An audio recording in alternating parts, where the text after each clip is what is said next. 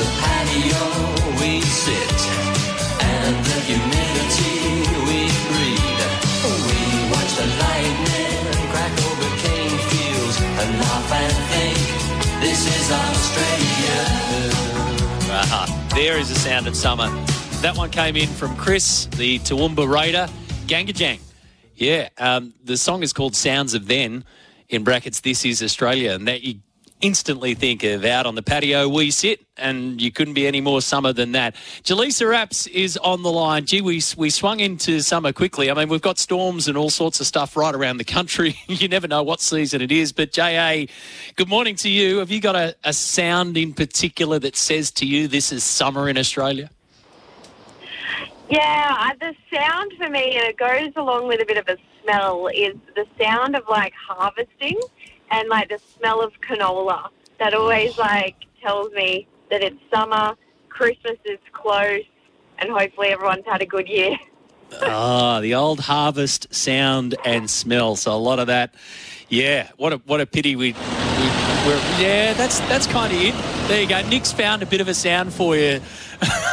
I'm assuming that's a harvester. It sounds like it needs a little bit of oil and a bit of work on it, but hey, it sounds like my tractor, J.A. That's a beauty. Sounds the like sounds a and header to smell. me. That's it. Sounds like a header. Nice work.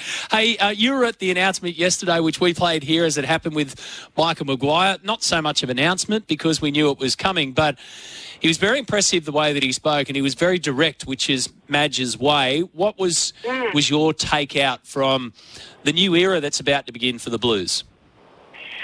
Well, just a real sense of excitement from Madge. He was just so, you can tell the role means so much to him. He's said multiple times that he always dreamed of playing for the Blues, and that this coaching them means so much to him. Now, obviously, probably a bit of messaging there, saying, I am true blue, and I care about this jersey just as much as anyone who's played.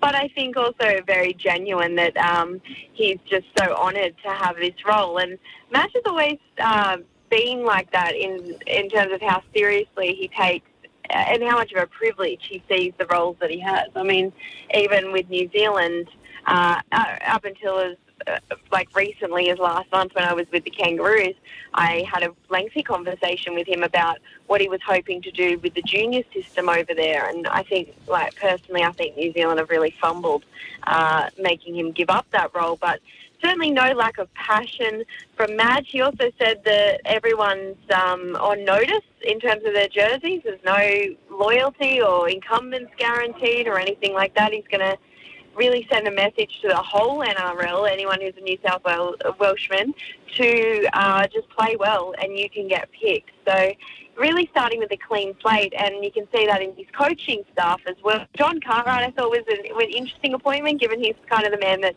has missed out on the job. But I asked Madge, were these all handpicked by you? And he said, yep, they were all my choice. All people that he's either known very well or worked with before. So a whole new coaching staff. It feels like a very fresh start for the Blues. What about Frank Panisi's appointment? I mean, when I heard that, we all know Frank Panisi's standing in the game and what he's been achieving throughout his tenure, especially at the Melbourne Storm. But his appointment for the Blues it came as a little bit of a surprise. No surprise to Michael Maguire because he got a yes straight away. He could be a key piece of the puzzle for Madge under this new start.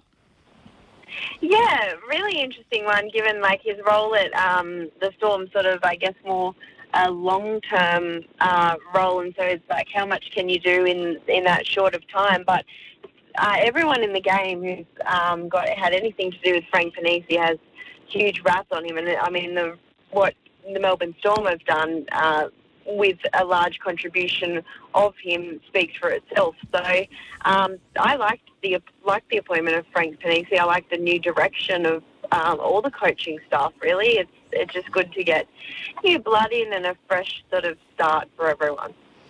Some of the words or phrases that I wrote down while I was listening yesterday to Michael Maguire was, that he was pinching himself that he was in this job, that when he'd spoken to others about this job, that basically they said to him, without giving him advice, they just said, it's massive, mate, and also about how one play can be the difference. And he knows that. Everybody knows that about State of Origin, but he also knows that one player can often be the difference. Now, Jack Whiten might not be that one player, but it's pretty clear that he wants Jack Whiten back in the mix. Yeah, I mean, he said to Jimmy about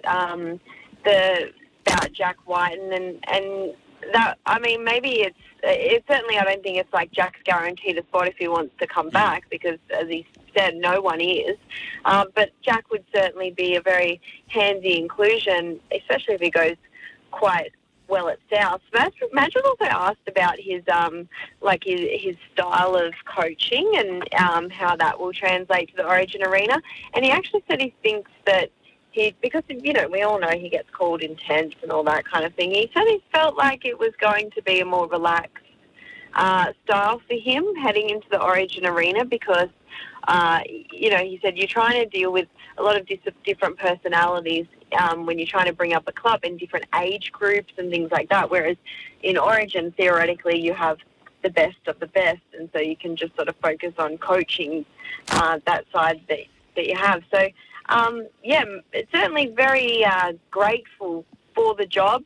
I asked him, did anyone of those coaches, because he has a lot of contact, obviously, with Ricky Stewart in Canberra, but he's also got a lot of contact with Laurie Daly, and I said, did any of those coaches advise you against it? And he said no. Everyone said to do it. So even the people that have maybe been burnt by the job before, they all said for him to do it.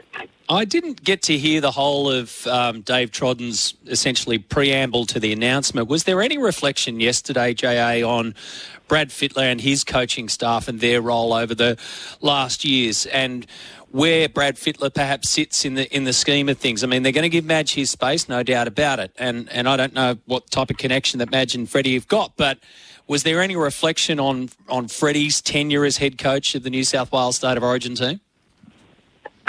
Not from my memory. I don't remember him being referenced at all. No, I think it was all just in terms of moving forward and just looking now to the future. And I guess the announcement itself, maybe it was just a reflection of everyone's maybe moved on, because we were all just waiting for this announcement of Madge too. It wasn't really like anyone was out there thinking that anyone else was going to do this job. So I think it was all more about moving forward and announcing the rest of the staff.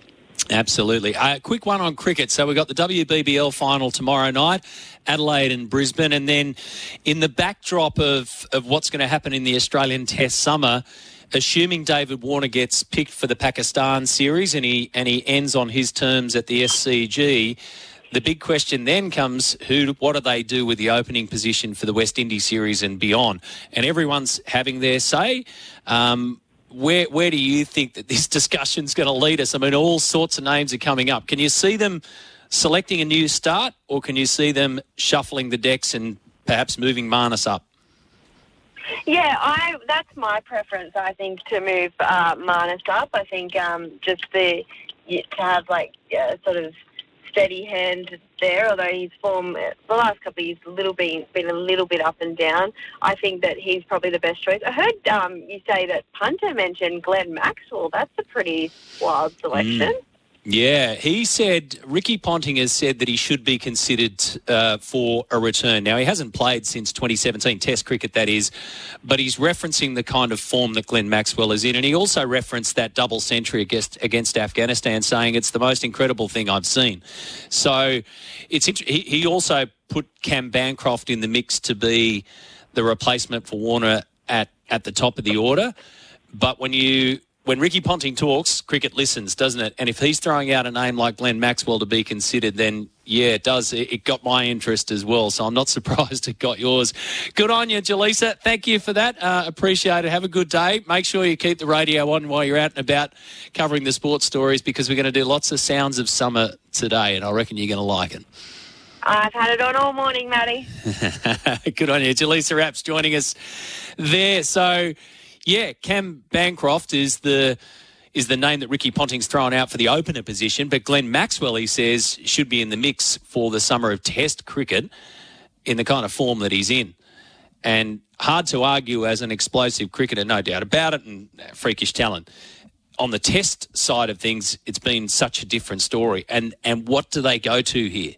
Just on test match cricket alone, you have to go back to a period of 4 years between 2013 and 17 where he only played 7 test matches and averaged 26 with the bat. But I would argue it. Now, I haven't got my head around where you fit and how you fit Glenn Maxwell into this squad, but you would argue that Glenn Maxwell 2023 version, especially after the ODI World Cup, is a very, very, very different proposition to Glenn Maxwell back then. No doubt about it. And like I say, when Ricky talks, cricket listens in this country. We need to take a break. 0457 736 736. More sounds of summer coming up.